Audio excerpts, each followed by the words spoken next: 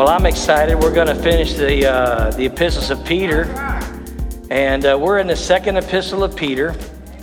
And shouldn't be too long, this book. There's only 3 chapters, so we'll see if we can get done before Christmas. I'm kidding. Praise God. How many here were with us for the first epistle study? Amen. Most of you, some of you. All right. So we're carrying on. How are we looking back there on tape, hon? We good? All right, good stuff. So for those of you that were with us in the first letter of Peter, you can remember that Peter dealt mostly with, the church and persecution and what that would, how that translates in the believer's life, what that does for us, what may seem like a negative thing actually can turn out for our strength. How many know that, when there is persecution in the church, it actually makes the church stronger, amen? It helps us to realize what is important. It helps us come together, helps us put away petty debates and argument. So persecution, although what the devil tries to mean for our harm and our destruction, it actually worked out. It works out for our benefit, and it definitely worked out for the early church's benefit. Amen. Sometimes the church can get a little comfortable and a little idle and a little stuck in the mud. And that's what was happening in Jerusalem in the early days. Because remember what the Lord told them. He said, you guys need to start at Jerusalem, Samaria, and to the uttermost parts of the earth. Well, the church kind of got stuck in the mud there at Jerusalem. And the Lord had this, there was persecution that rose up on the church. As a matter of fact, Andrew was beheaded by King Herod, and it really shook the church up. But what it did was it got the church out of its comfort zone, and it got them on the move. Amen. How many know you can't shoot a moving target? At least it ain't easy. You've heard me tell the story before when I was playing my first episode of paintball. Nearly scared the life out of me. I don't know why I was so afraid of those paintball guns. Maybe because when you first started, they stood you up and everybody got to take a shot at you so you knew what it felt like. And they sting. So I hid my first round. I was hiding in a big bush, trying to be a sniper, but I was really just afraid. And what had happened was when I was hiding, I was getting attacked because I was sitting still. And I was a sitting duck. That's right. I was a sitting duck. And it occurred to me that, in the second round, I'm not going to just sit. I'm going to move. And, how many of you ever watch war films and stuff? Those soldiers, that squad sergeant or that lieutenant, he's always, move, soldier, move, soldier, move, soldier. He's always keeping them soldiers on the run. Why? Because you have to run toward the enemy. You have to run and keep moving so that you don't get shot. It's easier to avoid enemy fire when you're moving. And that's what I realized in paintball, and it really preached to me a lot about the kingdom too. When we just sit still and we're idle, it hurts us individually as a church. He wants his church moving. Amen. And so sometimes if the church is a little lazy and they're not moving, he will send a persecution. That could have been what we were going through the last 18 months. I tell you what, I never take meeting together with you guys for granted any longer. The 4th of July was so special to me this year. And praise God. Can we just put a round of applause to the people that gave us that beautiful dinner last Sunday? Amen. Hallelujah. Thank you so much, guys. And it was so good because it was such a special 4th of July to me, because I just realized how grateful I am for the freedoms that we have. You know, we've been assembling ourselves together in this church. And I have friends and family and pastors over in Europe, and they're starting to open up now, but they have been locked away in solitude for almost a year and a half. And, you know, and praise God, we have our independence here, and we have the way things are set up here. So never take it for granted. Amen. All right. Well, so that's 1 Peter was all about how to endure persecution, which actually strengthens the church. The second epistle that Peter is writing is pretty similar to Paul's letter in 2 Timothy. Paul knew that his day was approaching, that he was going to leave his body and go to be with the Lord. He could feel it coming. And Peter could feel it coming in this letter, in the second epistle. And just like Paul, the thing that Peter warns the most about in this letter is false teachers. Because whereas persecution in the first letter makes the church strong, false teaching is what makes the church weak. Amen? And you can always mark false teaching when there is a real drought of God's word. Amen? We were talking, Brother Mike and I were talking one day, and we were just talking about, you know, because sometimes you feel, you know, I don't know, those of you that have ever taken the pulpit before, you feel like sometimes there's this pressure to be smarter than you really are. And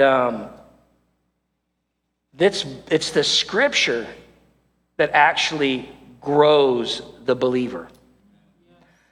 I can give you direction. I can say things that are kind of cool to kind of like give like a little insight, or maybe, you know, I never really thought of it like that before. But all that is just kind of, you know, window dressing, because the meat is actually in the hearing of the literal scriptures. Amen? The literal words, the very words of God is what grows the believer. Amen? And that's why you should never be ashamed if you are asked to teach or preach, to have the word of God and hide behind it. Never be afraid to read scripture. Never let your intellect say, oh, all you're doing is reading scripture. Hey, if that's all you got, then that's all you need. Amen? And so if I didn't have anything to say, and those of you that know me pretty well, you know I can talk my way out of a paper bag, or I used to talk my way out of a lot of fights in school. I was a good negotiator. And, but you know, that's not what's really dear to his heart. If you ever were asked to come up here and preach and teach, and all you could do is just read a chapter, and then read another chapter, and then read another chapter, don't you ever be ashamed of that. Don't you ever think that you didn't do God a service, because Paul actually told his young leader, don't forsake the public reading of the scriptures. Amen? Don't forsake them. So, and the reason why we have false doctrine in the church or false teachers in the church is because we have a lack of the scriptures being read in the church. And that's what Peter is talking about in this second letter. He's about to go to be with the Lord. He knows his time is near. I think this was what my notes tell me. It was written around somewhere around 66 AD, something like that, if I'm not mistaken. And he was going to, we all know that he was persecuted in the persecutions coming out of Rome. And so he's admonishing the church here in this 3 chapters to maintain pure doctrine. So chapter 1, Simon, Peter, a servant and an apostle of Jesus Christ, to them that have obtained like precious faith with us through the righteousness of God and our Savior, Jesus Christ, grace and peace be multiplied unto you through the knowledge of God and of Jesus our Lord, according as his divine power hath given unto us all things that pertain unto life and godliness, through the knowledge of him that hath called us to glory and virtue, whereby are given unto us exceeding great and precious promises, that by these ye might be partakers of the divine nature, having escaped the corruption that is in the world through lust. And beside this, giving all diligence, add to your faith virtue, and virtue knowledge, and to knowledge temperance, and to temperance patience, and to patience godliness, and to godliness brotherly kindness, and to brotherly kindness charity. For if these things be in you and abound, they make you that ye shall never be barren nor unfruitful in the knowledge of our Lord Jesus Christ. But he that lacketh these things is blind and cannot see afar off, and hath forgotten that he was purged from his old sins. Wherefore, the rather, brethren, give diligence to make your calling and election sure. For if you do these things, you shall never fall. Praise God. So that's a lot of exhortation by Peter. And like most of the epistles, he always says, a servant and an apostle of Christ Jesus. Amen? It's important that we get our priorities straight. We are first servants unto God. Amen? And if you can serve God, if you can be a servant, if you have a servant's heart, God will give you the gifts of the fivefold ministry. He will impart gifts to those that are servants. Amen? But if you're looking for titles, if you're looking for promotion, if you're looking for a career path, that's not a good place to start. There are many people that are in the ministry that should leave it, and there are many people that avoid the ministry that should be in it. Amen? And that's just a fact. And one of the ways you can spot it is through being a servant. He was an apostle of Jesus Christ. Now we know that apostle is a big word that sometimes the circles that I've grown up in church, we kind of are a little bit hesitant to put the term apostle on an individual. We like to call them missionaries. There are some churches that have no problem giving a pastor the title of apostle. But there's a big difference between an apostle and a pastor. The greatest way that I like to think of an apostle is if you look at your hand and you've got 5 fingers on your hand and you've got the fivefold gifts of the ministry according to Ephesians. You have apostle, prophet, pastor, teacher, and evangelist, right? Now, the good way to think about the apostle is the apostle is someone who can touch each one of those gifts. The apostle will prophesy, he will pastor, he will teach, and he will evangelize. When you're a missionary and you go into a place and you tear up ground and you're breaking new ground for the kingdom, you better be able to do those things. You need to know how to work in all 5 of those aspects of the ministry, amen? So that's the way I like to think of an apostle, is somebody that goes out and plants. Praise the Lord. In the 70s, they called them pioneers. There was this great song called Pioneer. You remember that song, Barry, Pioneer? Doesn't ring a bell? He knows all them Jesus songs from the 70s. But Pioneer was a beautiful song. So Peter was an apostle. And he's saying here, of Jesus Christ, to them that have obtained like precious faith. Like precious faith. Well, when I see that you should see your name right there. How many have received faith in the Lord Jesus Christ? Amen? Everyone here has received faith to believe in the Lord Jesus Christ.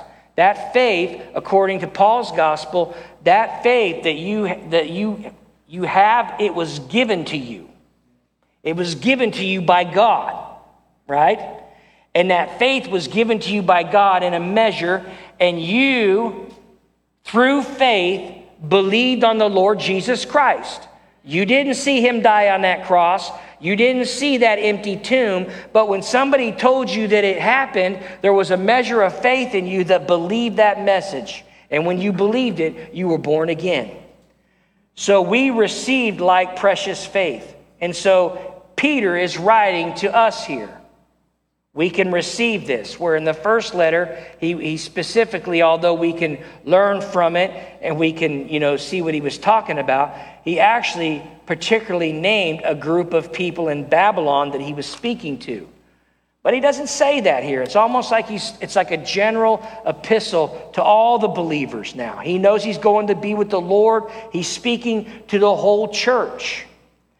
And he says, to them who had received like precious faith with us through the righteousness of God and our Savior, Jesus Christ. All right? Everybody say righteousness of God.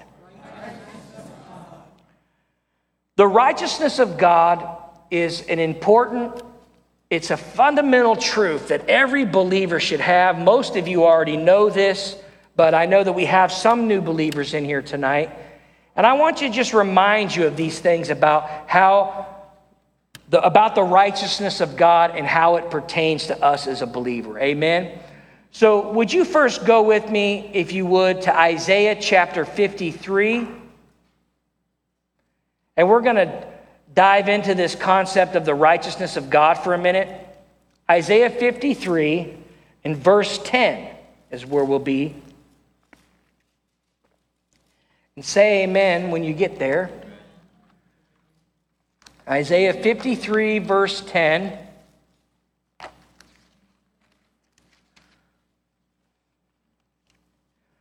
And Isaiah 53, verse 10 says, "Yet it pleased the Lord to bruise him, and he hath put him to grief. When thou shalt make his soul a what? An offering for sin. And he shall see his seed, and he shall prolong his days, and the pleasure of the Lord shall prosper in his hand." So this is a prophecy about Jesus, about what was happening when Jesus went to the cross. All right? It says he was made a what? An offering for sin.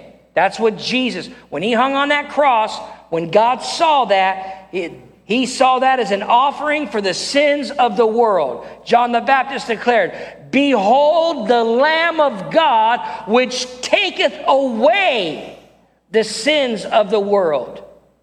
Every time we sing that song, "Rise," I love that song, but I kind of hiccup a little bit when we sing the word, "He covereth." Because in the Old Testament, the Lord covered sin. In the New Testament, he takes away sin. Amen? It's a cute song. I wish they would have said "taketh" instead of "cover," but I didn't write it. But just remember, he takes away sin. Your sin is removed. It's not covered. Amen? Bulls, lambs, pigeons, turtle doves, they cover sin. But the blood of Jesus is much more precious. It removes sin. Praise God. Hallelujah. Now go with me over to 2 Corinthians. 2 Corinthians chapter 5. We're dwelling on the righteousness of God for a minute here. 2 Corinthians chapter 5.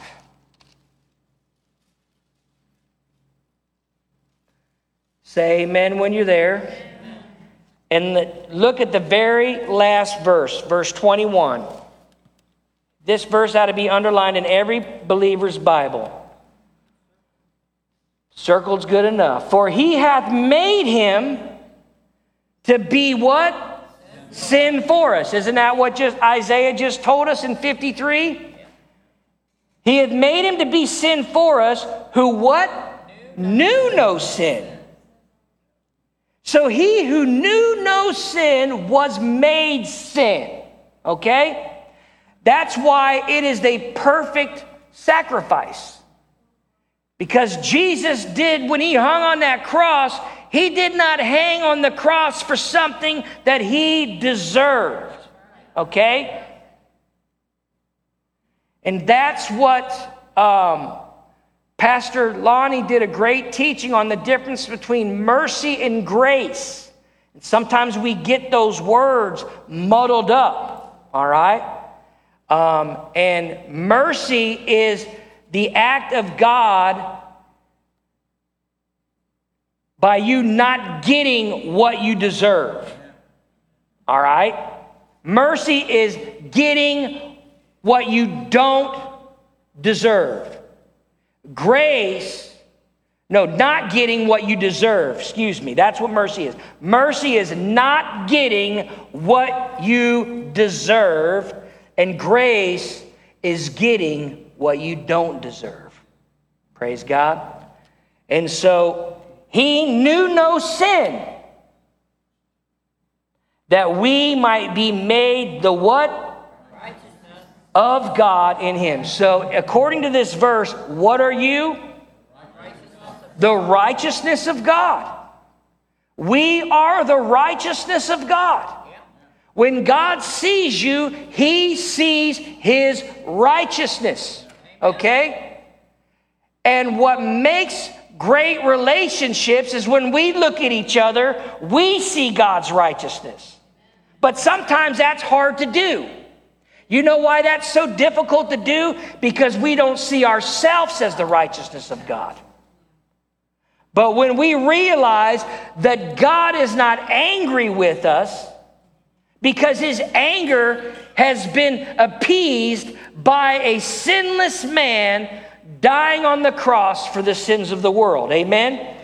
So he became a sin offering for us, that we may be made the righteousness of God. Hallelujah. Praise God. One more verse on that subject. Go over to 1 Peter chapter 2.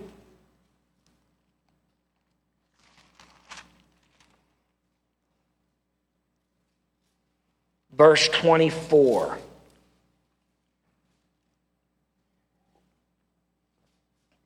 Now, did I deserve the righteousness of God? No. It was imparted to me, right? Now look at verse 24 of chapter 2, 1 Peter 2:24. Who his own self bare our sins in his own body on the tree, that we, being dead to sins, should live unto righteousness, by whose stripes you are healed, will be healed, were healed. Past tense. Where were you healed? Calvary. All right?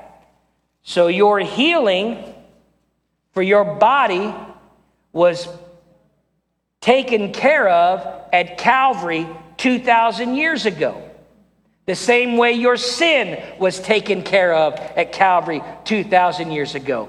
I didn't deserve the righteousness of God, and my life did not deserve a healed body. But you know what? It ain't about what I get based on what I do. It's about what I receive based on what He did. Amen? So we receive the forgiveness of sins. We receive the healing for our bodies. Praise God.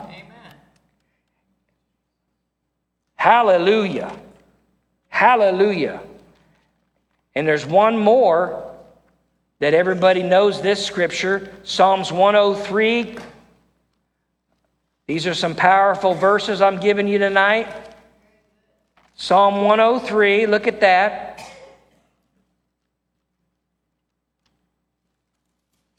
Say amen when you're there.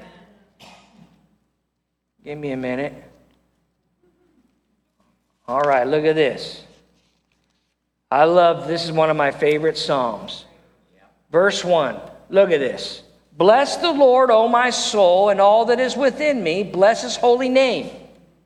Bless the Lord, O my soul, and forget not all His benefits. All right, now you ready? Here comes the born-again believer's benefit package. All right? Here's the benefit package, you know.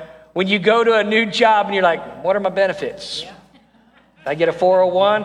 I get some stock shares? Do I get, 2 weeks holiday? Praise God, the believer, man. Here's the benefit package from the Lord. He forgives all your iniquities. And He heals all your diseases, man. You see, and I like the 3-letter word there, all. Because I know that He has forgiven all my sins, and it just as easy as He's forgiven all my sins, He heals all my diseases. Amen? We learned a couple Sundays ago, the Lord never separates them two. It's just as easy for Jesus to heal disease as it is to forgive sin. And it's just as easy to receive it. The same way you receive forgiveness of sin is the same way you receive healing for your body. He redeems thy life from what? Destruction. And He crowns thee with loving kindness and tender mercies, who satisfies thy mouth with good things, so that thy youth is renewed like the eagles.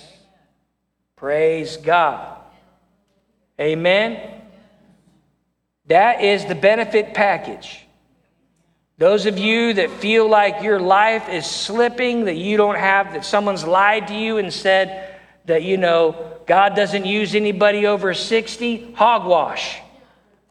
The benefit package of the Lord, Psalm 103 says, your life will be renewed like the eagles.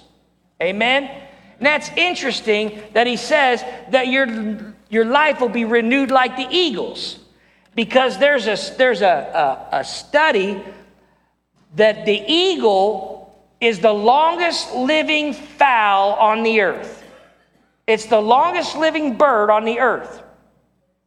They say an eagle lives like almost the same lifespan as a human being, about 70 years. Amen?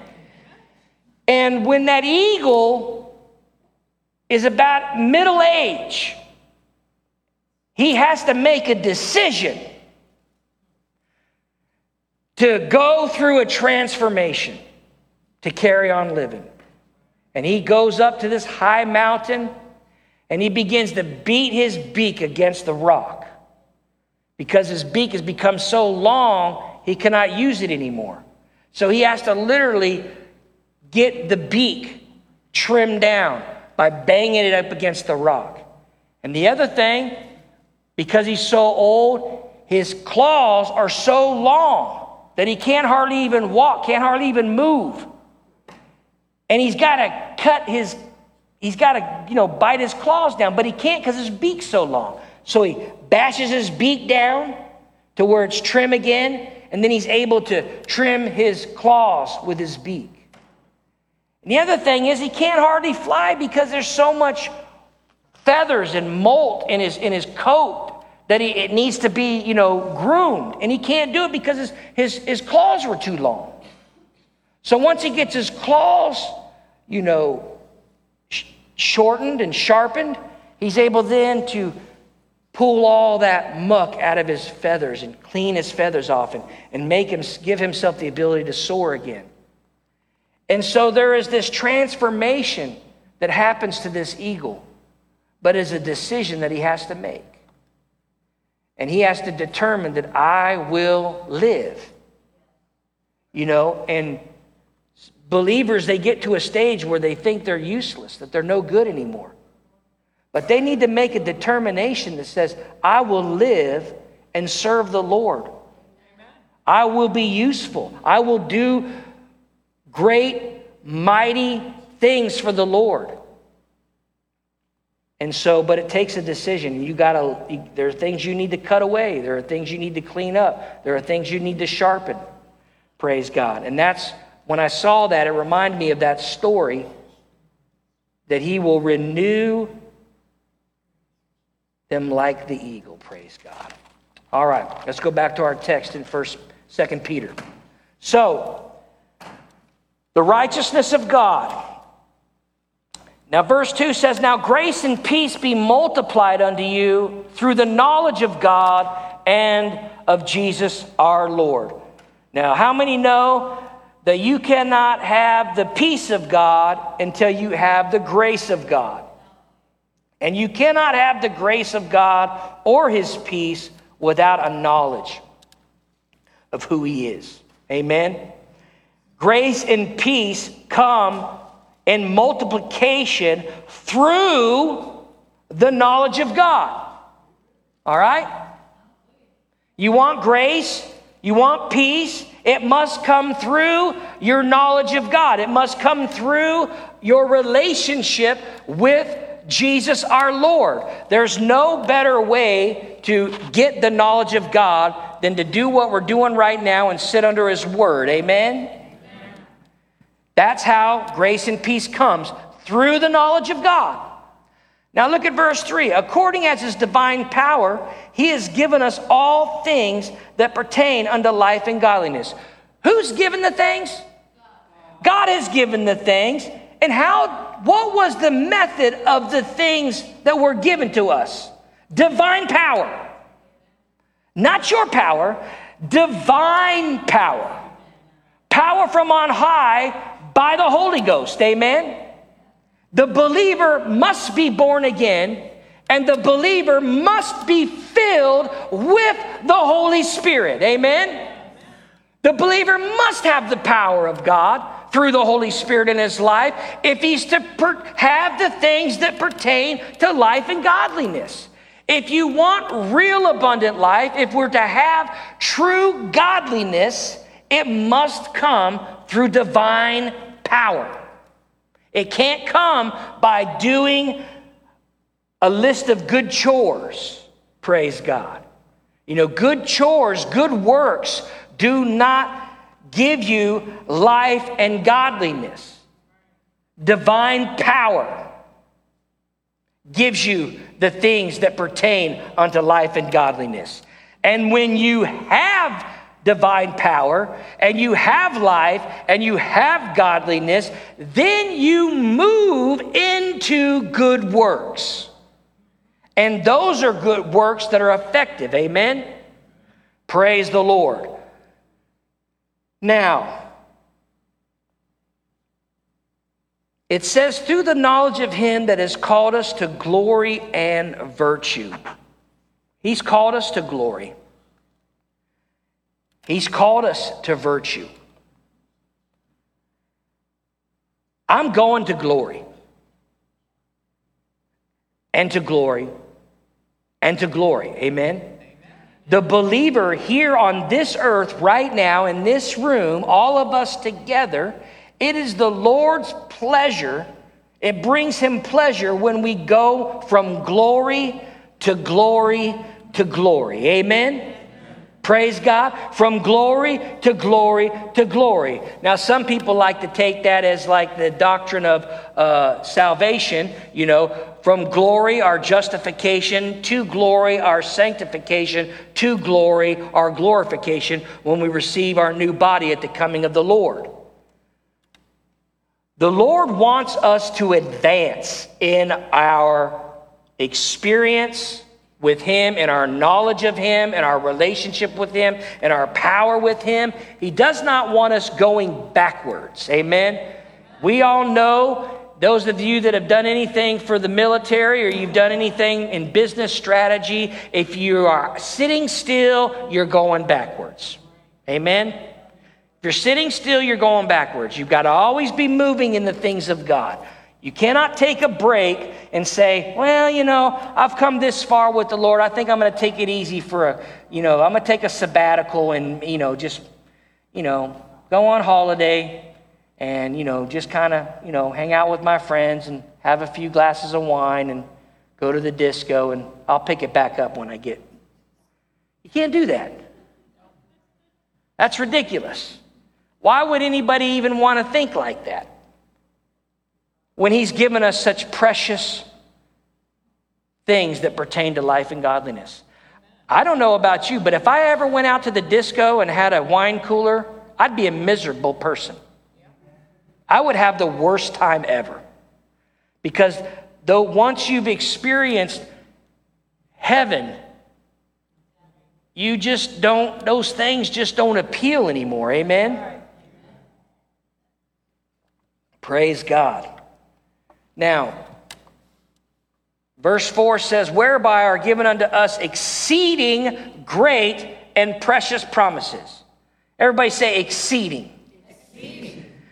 Exceeding meaning more than what we expected, blowing your mind, precious and great promises. See, we all think, praise God, I've got a promise. When I'm saved and when Jesus comes, I'm going to heaven. We are going to heaven, okay? Heaven is part of the package. But heaven is not a heaven like a place where we're going to stay.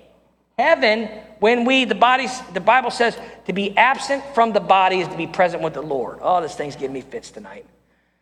And when Jesus comes back for his bride, for his church, he's going to take us up with him. And we're going to have the marriage supper of the Lamb. And after the tribulation, he is going to come with his church and redeem Israel. All right? And God, through his son, is going to set up the kingdom that he promised to David for 1,000 years on this earth. Guess what? If it survives, in the millennial reign of Jesus Christ, there's going to be a Cincinnati, Ohio. Can you believe that? There's actually going to be, we'll put it this way, I don't know the future and I don't even know what will, but I know there'll be an Ohio River. Okay? The earth as we know it is the same in the 1,000-year reign. Okay?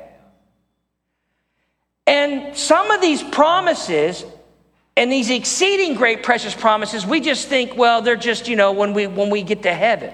No, the Bible says for those that are faithful and true to Jesus Christ, we are going to rule and reign with him for 1,000 years here on earth. Okay? And some of those promises that we're given, we're going to see what it actually looks like when a righteous king rules earth. Hallelujah. How great is that going to be? We're actually going to see what a righteous rule looks like. We're going to actually see what peace looks like.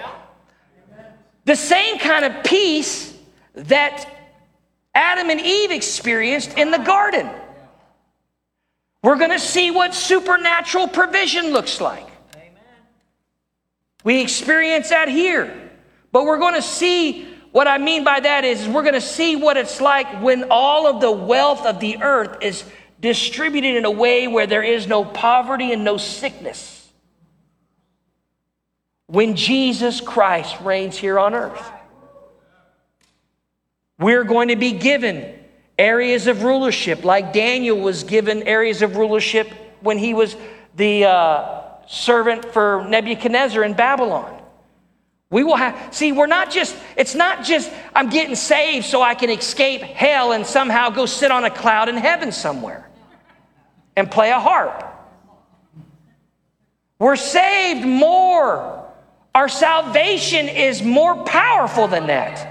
It has greater, precious promises than just escaping hell. Okay? And that's just the first part.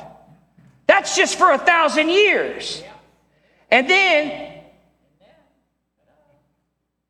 we're going to witness the stupidest people on planet Earth. You ever watch those videos where it shows what dumb people do? We're going to get to watch the dumbest people on planet Earth, because they have been living the best years of their life for 1,000 years. And all of a sudden, the Satan, that devil, that dragon, is going to be let out of the pit. And he's going to come back on earth, and he's going to convince some of the people that they will have it better if they follow him.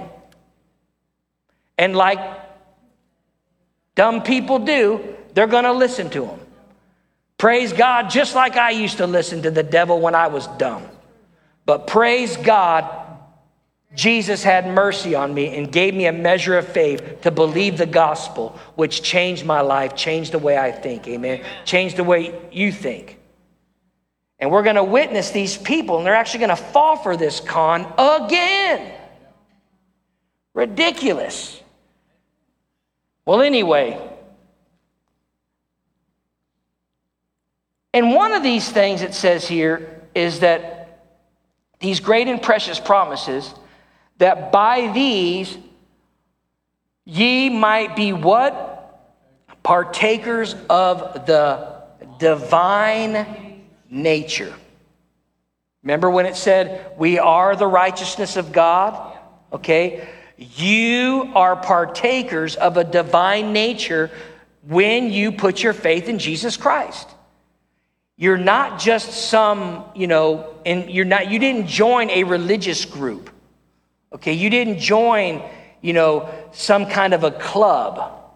Okay, the power of the gospel, when it says the divine power has given us things, that Holy Spirit that came upon you and went in you has given you the divine nature.